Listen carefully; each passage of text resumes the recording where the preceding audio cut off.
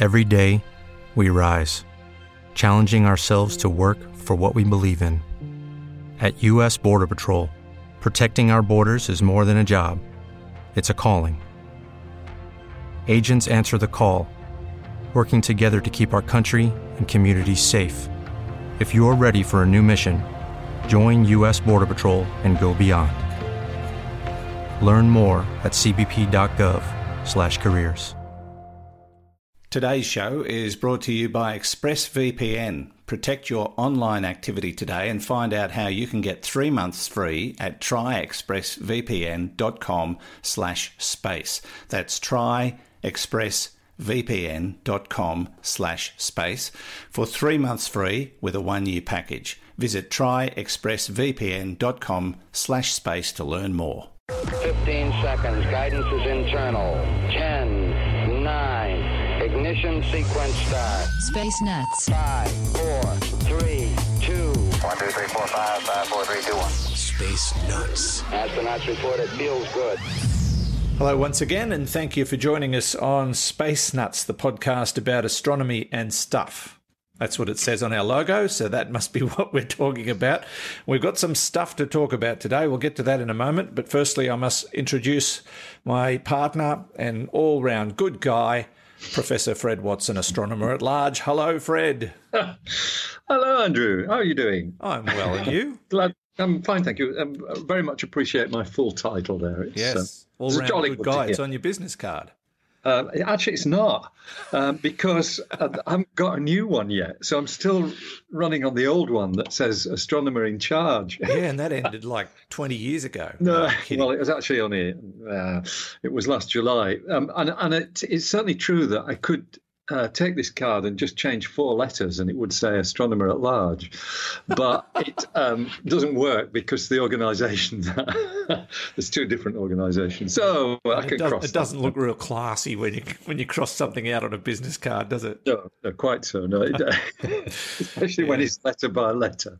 Yeah, well, I had some business cards made for the book and the podcast recently, and I handed some out the other day to a rather elderly group of people I was speaking to, and the squinting made me realise I probably should have done it in a larger text. Yeah, large font. But, right. You know, how much can you fit on a business card?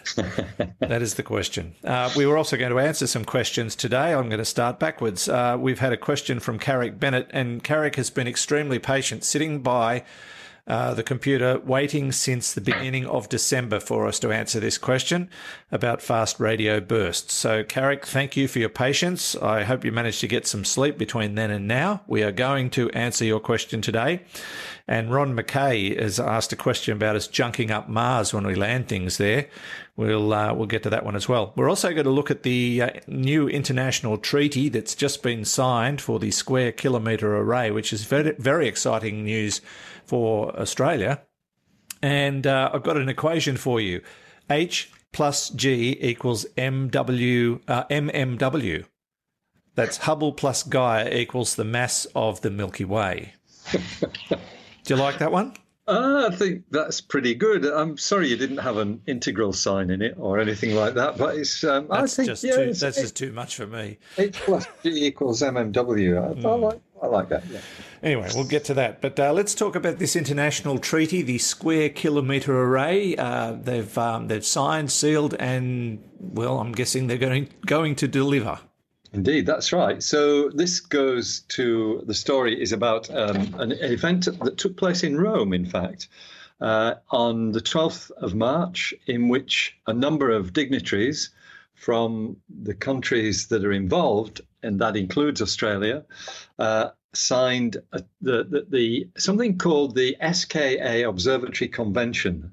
But it's a treaty, basically, an international treaty, which is a very great international stature. So SKA stands for Square Kilometre Array. It is the name of what will be the biggest radio telescope in the world when it's finished in probably the late 2020s. It's called SKA and Square Kilometre Array because it will have a radio collecting area of 1 million square meters, which is a square kilometre. And for the Americans who are listening that don't understand the metric system, that's about 5 yards. I think that's wrong. 1 million square. Yes, it's. I should be able to tell you what it is in acres, but I'm not going to do that. It's a lot, very large number of acres. So a square kilometre array. It's something that has been worked on for the better part of a decade, in fact longer, because both the main countries which will host the telescope, that's Australia and South Africa, although there are other countries involved, those two countries have both now got operating Pathfinder versions of the SKA. In Australia, it's called ASCAP, which is the Australian Square Kilometre Array Pathfinder. In South Africa, it's called Meerkat, which is a much more elegant name. Oh, I like that. Actually, we've got meerkats in Dubbo at our zoo. The zoo, that's right. They are so cute. Yeah, what's really cute about this name, Andrew, is the way it was derived, because meerkat is partly an acronym. So there was something called CAT, which was the Karoo Array Telescope, and that the SKA, of course, is an array. The South African version is in the Karoo, which is a high region, plateau region of South Africa. So CAT was the Karoo array telescope. But then the South African government said, well, we can give you more funding to increase the number. I think it was going to be about 30 dishes. And they increased it to, I think, 64, if I remember rightly, which was great. So they decided to call it Moorkat, but in Afrikaans, Moor is meer, so it became Meerkat.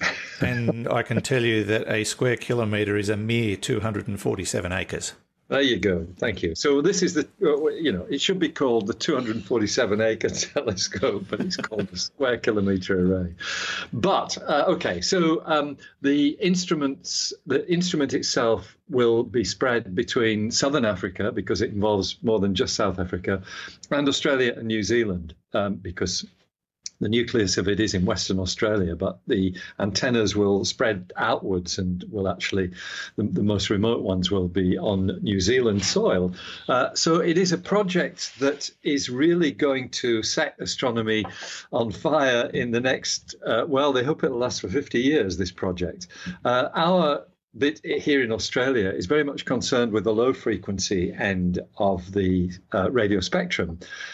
So where the South African square kilometre array components will have steerable dishes, here in Australia we've got sort of fields of things that look like Christmas trees. They're antennas that just sit there, and they're actually steered electronically. It's amazing science. You don't have to point it anywhere. You just have all these rows of antennas, and there are going to be 130,000 of them altogether. Good grief, really? Yep. And you basically steer the beam around, so you can see. In fact, you can look at the whole sky at once. Is my understanding of it, but you've certainly got to select the objects of interest. So it will be the telescope in Australia is being built actually on land belonging to the Wajiri Yamadi people.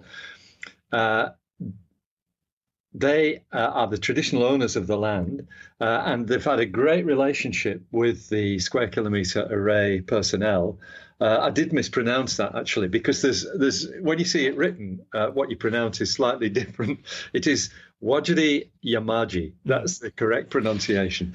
Some of the Aboriginal terminology is very hard to get your head around. We have some amazing street names in my hometown here in Dubbo, and when people ring up and say, "And you're in Wingawara," it's Winjawara. Winjawara, that's right. I know Winjawara Street well. But so the as I said, there's the Square Kilometre Array and the Indigenous people have had a great relationship in essentially dedicating this land, which has a very low population level, to the project, and that, of course, it's that population density, the very low population density, that makes Western Australia such an attractive site for a radio telescope, because there's no mobile phones, no microwave cookers, nothing that actually leaks out radiation. Yeah, not even in Perth, they're so backward. But I'm not going to go there. It does bring up the point that Perth, the capital of Western Australia, which is an absolutely beautiful city, I have some good friends there, is the most isolated city in the world. That's right. And this is 800 kilometres further away from Perth. So it is very, very isolated. But it's the radio quietness there is exquisite. That's been demonstrated a number of times by the Pathfinder and a number of other radio telescopes that have been built on this site, which, by the way, is called the Murchison Radio Astronomy Observatory. So what was this treaty signing all about? This was what committed the various countries, and it's an increasing number of countries that are joining in this project. It'll probably be something like 21 when everybody signed up. The signing in Rome, which involved actually our ambassador, the Australian ambassador in Rome, he was the person who signed the deal.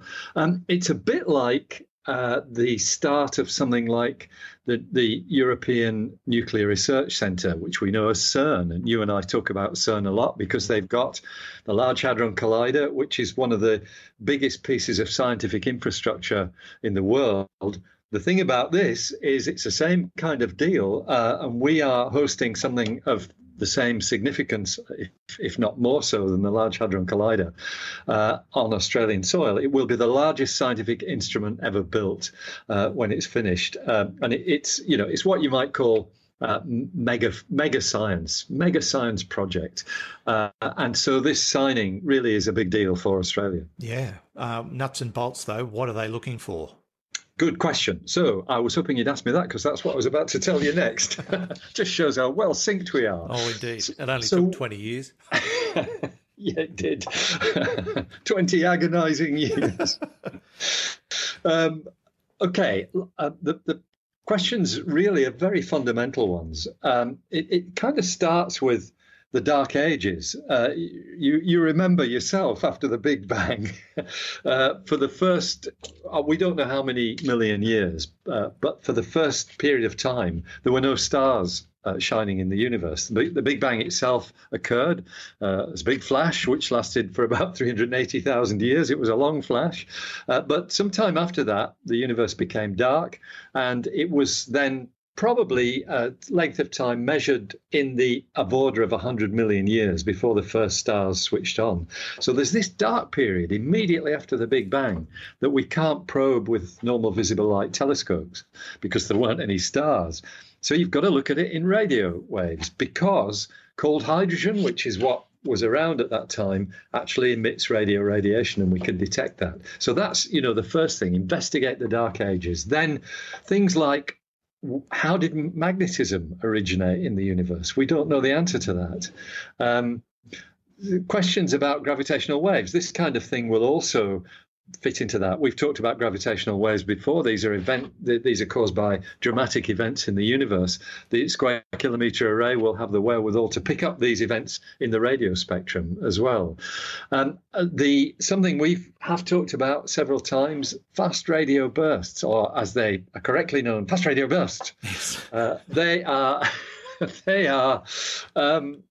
one of the big mysteries of modern astronomy. So, and the Square Kilometre Array is ideally suited to studying them. These are things that shine very brightly in the radio spectrum for something like three or 4 milliseconds and then disappear.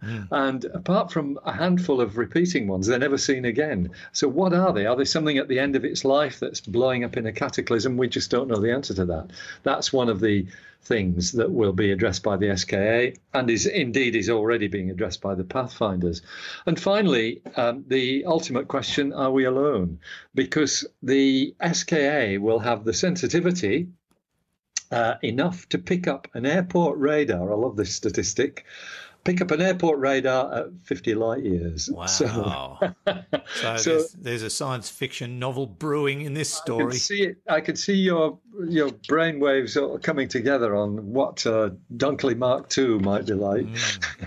So it's a fantastic thing. It's got very strong support from the Australian government. They've invested already pretty heavily in the Square Kilometre Array and will continue to do that. Okay. When will it be operational, do you think? So it's going to, like the kind of already in the sense of the Square Kilometre Array Pathfinder being operating, it will probably come on stream in various stages.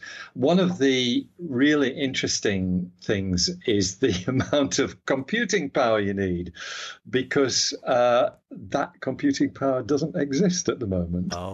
But it will do by the time they get there. So the estimate... They might have to make a quantum leap. Quantum leap is always good, especially if you can involve quantum physics. Yes. CSIRO, of course, is they run the Murchison Radio Astronomy Observatory. They will host the Square Kilometre Array telescope at Murchison.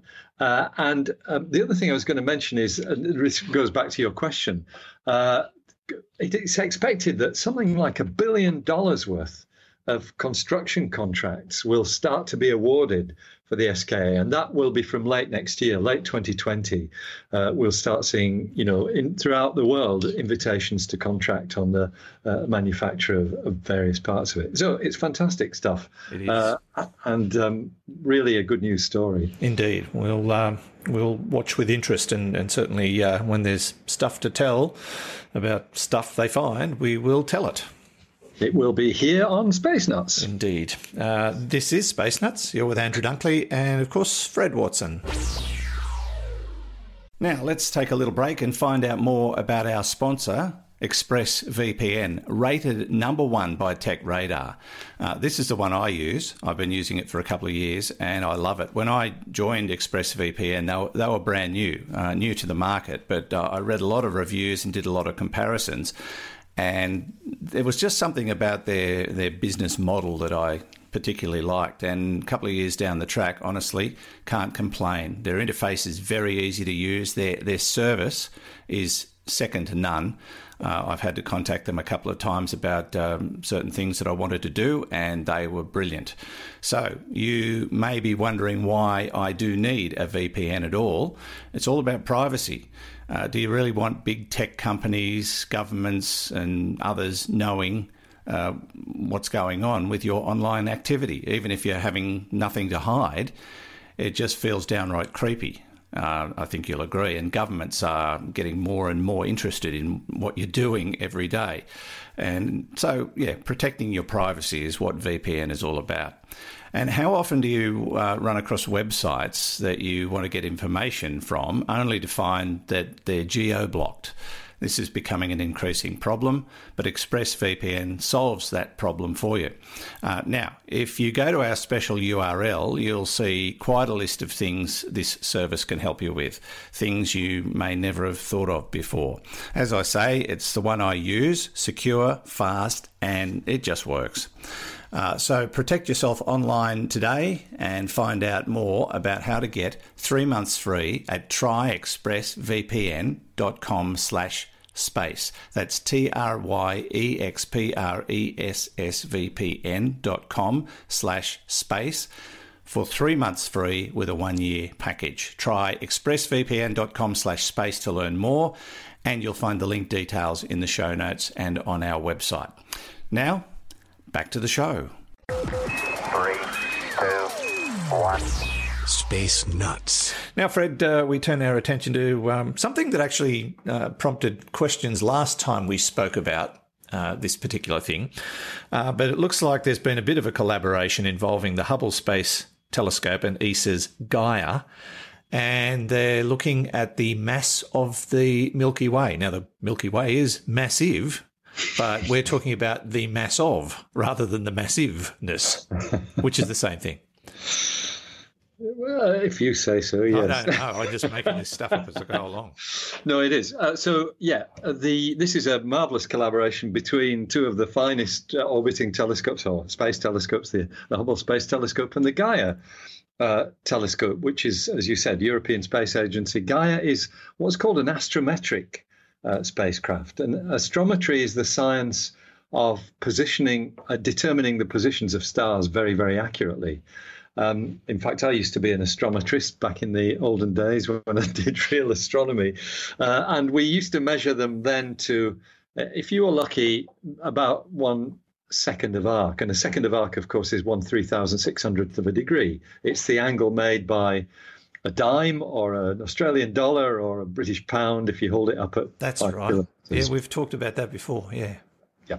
So 5 kilometres away. So it's a small angle, but this Gaia instrument can measure to a millionth of that.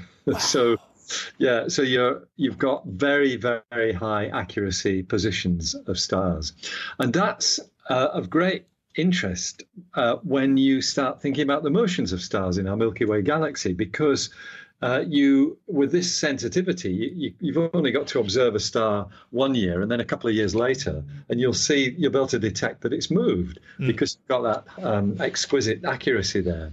So that's what Gaia does.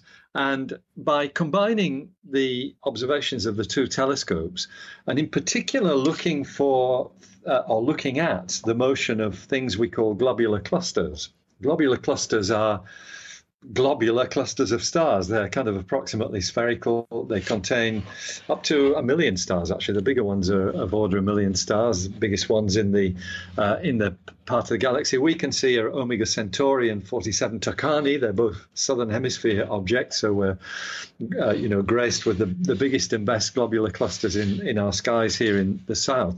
But the galaxy has something like 140, 150 of these things orbiting around it, and if you can detect the orbital motion of something like a globular cluster, and if they are at significant distances, as these things are, then that motion allows you to work out what is the mass of the object they're orbiting around. And of course, they're orbiting around our galaxy.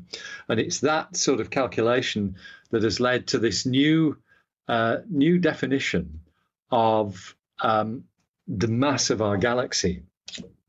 And they're going to do what they tend to do and compare it to our one star, the sun. We always do that. That's right. We talk in terms of solar masses.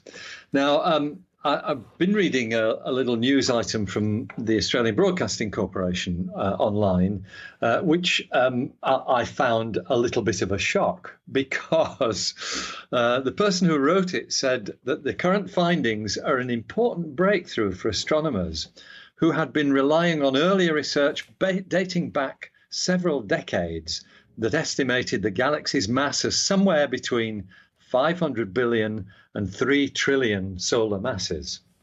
And the reason why that makes me prickle slightly is because I was part of a project about 5 or 6 years ago that got a much more accurate measurement than that. Oh. Because with something called RAVE, the Radial Velocity Experiment, which I was the project manager for, this was a survey of 500,000 stars with one of our telescopes at Siding Spring Observatory, the UK Schmidt telescope. One of the things we did was to weigh the galaxy. And our answer was 1.2 trillion times the mass of the sun. But that was the mass of our galaxy inside the radius of the sun. If you think of the sun orbiting the center of our galaxy, what we measured with our method was what's inside that. There is actually quite a lot outside as well. I think we modeled what was outside. So that 1.2 trillion solar masses was probably a bit of an underestimate. And that tallies with what this new result is, because the new answer that comes from Gaia and Hubble is 1.5 trillion solar masses. So we were just a little bit out. But yeah, so what is that? 1,500 billion times the mass of the sun. It's a lot. Now, it's not all stars, though, because you and I know, because we've talked about it many, many times before, that in a galaxy, the normal matter, which is stars and gas and dust, is outweighed 5 to 1 by dark matter. And that dark matter tends to form a halo of material around the center of our galaxy, in which the whole galaxy is embedded. Dark matter reveals itself by its pull on objects like globular clusters and things of that sort. And so when we weigh the galaxy, we weigh everything. We include the dark matter as well. So does that mean the weight is 7.5 trillion? No, it means that 1.5 trillion solar masses includes the mass of the dark matter. So we estimate that there are something like 200 billion stars in the galaxy, and that tallies with earlier estimates. It is fantastic to get these ever more accurate measurements of the mass of galaxies. What we really need, though, is a breakthrough in the subatomic particle world that tells us what dark matter actually is. Because at the moment, we can only hypothesize that it is some massive subatomic particle whose nature is not yet known. Well, when they rip the plastic off the slightly larger Hadron Collider, or whatever the hell they're going to call it, they might solve that puzzle, and then we'll be able to go forward. We might do, that's right. It's called the FCC, by the way. Yes. Which is the Future Circular Collider. Okay, take your word for it. Yeah. Actually, the hardest part in all of this was balancing the scales between Gaia and Hubble, because, it's putting the whole galaxy on one side. on one set of scales is a very difficult task. It would be, that's right. I think your imagination is running right. You should be writing science fiction, Andrew. I have tried, but it remains to be seen whether or not it was a success. No, I think it was. I think it's already a success. Anyway, it's a great story, and it fits in with our understanding. Our galaxy is a fairly large galaxy. It's one that is, it's a mature and decent sized galaxy that really has, I think, implications for our knowledge of the wider mass of galaxies. The total range, it's really interesting. Decent galaxies are in the range of 1 billion to tens of trillions of times the mass of the sun. Ours is kind of in the middle. 1.5 trillion is it's a long way from the big end of the scale, but those big galaxies are very rare. Ours is among the commoner garden galaxies that exist in the universe 13.8 billion years after its creation. I think ours is a fairly decent one. It's not nothing to be ashamed of. Indeed. Well, we're here. We can't do anything about it. We can't move. So I know. We just have to take it as it comes. Take it as it comes, that's right. Yeah. All right, you're listening to Space Nuts, and Andrew Dunkley here, of course, and Fred Watson just over there. Over there. Okay, we checked all 4 systems and skiing with a go. Space Nuts. Righto, Fred, time to tackle some questions, and we're sort of digging deep into the box because these ones ended up on the bottom, got all the other questions piled up on top, so we decided to go right down deep and pick a couple that had been somewhat overlooked, only because of my incredibly good filing system. But first one comes from Ron McKay. Hi, Ron. Thanks for your question. And it relates to landing a probe on Mars. What happens to the parachute after the lander is through with it? Does it just drift down to the Mars surface? I'm thinking there must be a plan to ensure it doesn't fall on the lander. Guess what, Ron? It's just pure luck. No, come on. My guess is they'd release it at a critical time. Yeah. So it kind of depends on what the final stages of the landing are. So, for example, for Curiosity, and I think Insight as well, I might be wrong there. Certainly with Curiosity, the lander was when the touchdown occurred, it was a combination of different processes. So there's a re-entry, or sorry, not a re-entry, but an entry into Mars's atmosphere, which is at several kilometers per second. There's an aeroshell that acts as a brake that slows the thing down, and that's when the parachutes then kick in.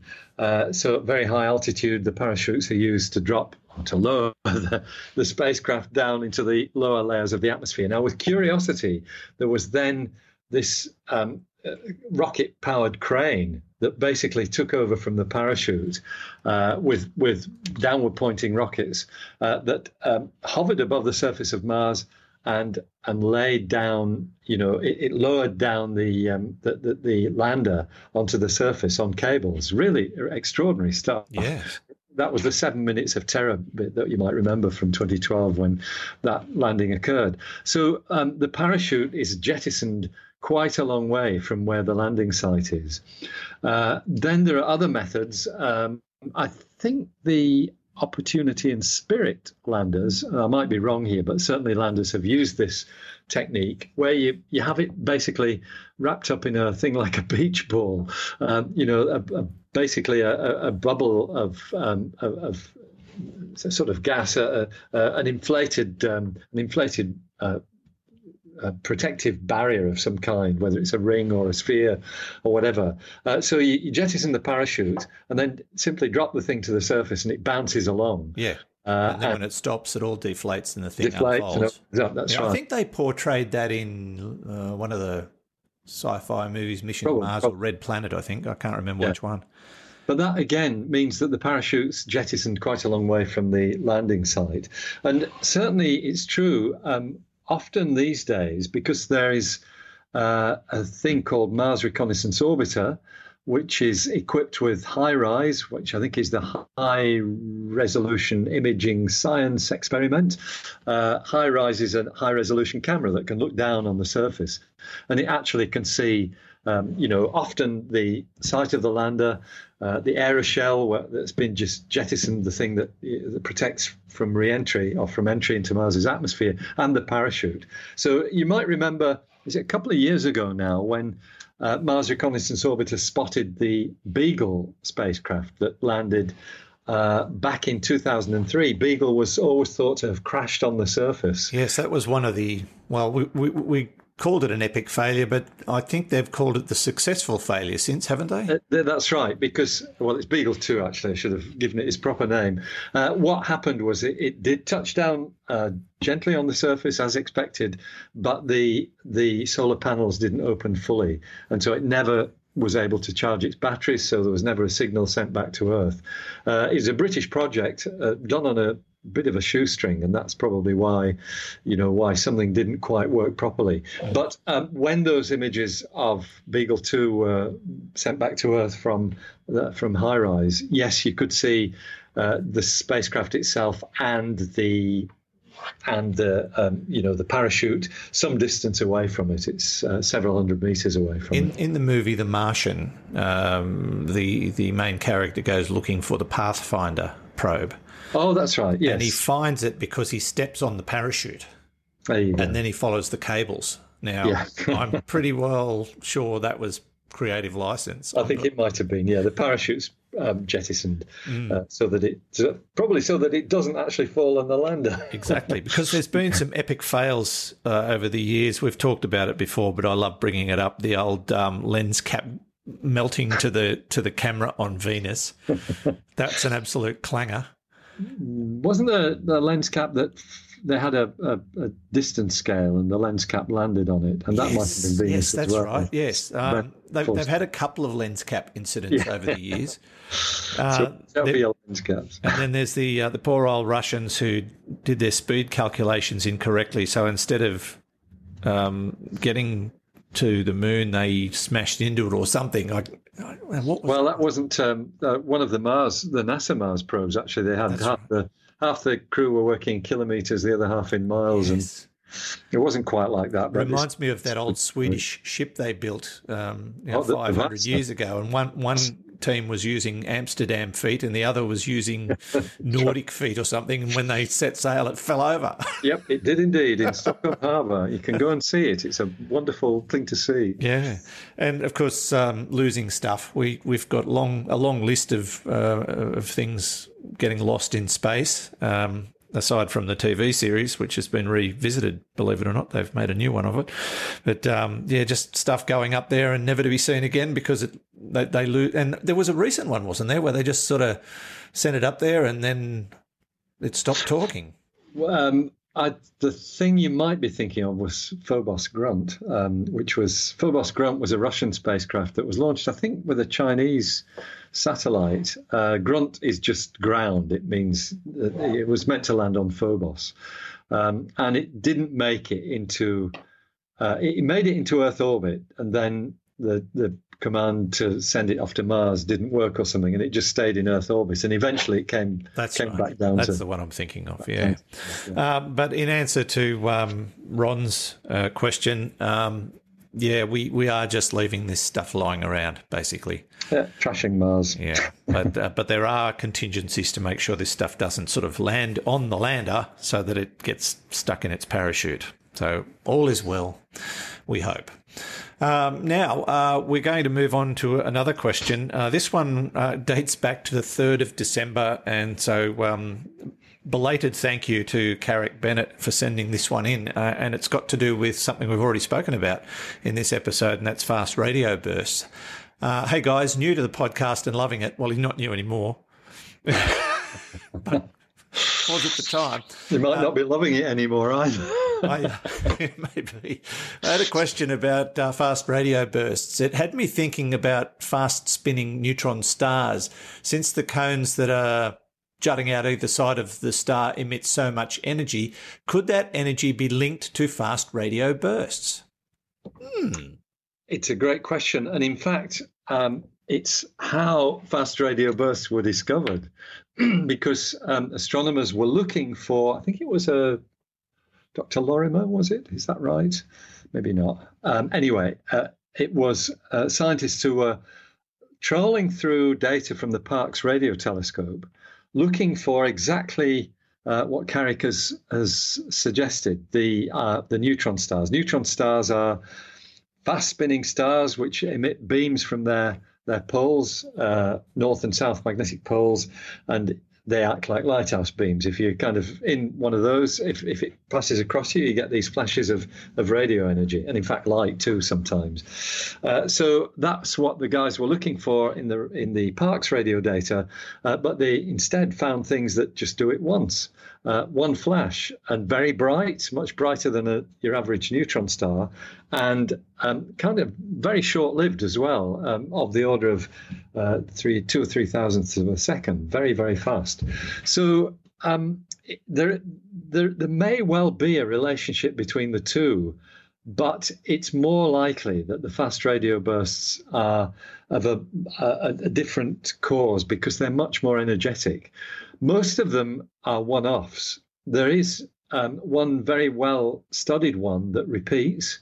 And I was talking to one of my colleagues last week, Stuart Ryder, who was telling me that there's news now of this is just a suspicion. There might be half a dozen others as well that repeat. And so, but there are far more of them that just do a one-off burst. So whatever they are, it seems that there might be two different kinds of objects here. Fast radio bursts that simply might be the cataclysmic end of something, so something exploding at the end of its life. But the ones that repeat clearly can't be that, because you can't have the end of your life every fortnight or whatever it is that they do. So they're probably two different classes of object here. We really are just at the start of trying to understand these, and it's a very, very fast-moving topic. I was writing about it earlier in the year, and what I wrote is now out of date. Wow. So, yeah, it's progressing on a monthly basis. So there will be more news. I think you and I will probably be talking about fast radio bursts a number of times this year, and maybe by the end of it, we might know what they are. We may indeed. But when you break it all down, Carrick, you've waited 3.5 months to be told no. Well, it's no-ish. It's not necessarily. No-ish. I mean, there is a relationship there because, as I said, they were looking for neutron stars when they found fast radio bursts. So Carrick's pretty close to the mark there. And Carrick, you've also realised that Fred's just too nice a guy to tell you were wrong, and I have to do all the dirty work. Good cop, bad cop, eh? No, thanks for the question. It was a really good one. Gave us a chance to explain it. And yes, there'll certainly be more to tell in regard to fast radio bursts in the coming weeks and months. And thank you to everyone who's written in. I've got all the questions that I think are due to be answered, collated and in a folder, and they're ready to go. And we're going to try and tackle 2 a week to catch up, unless we get more than 2 a week as a consequence. But we'll see how we go. I think we've only got 10 to catch up on, Fred. But we're fast coming up on episode 150, so we might do 15 questions in that one.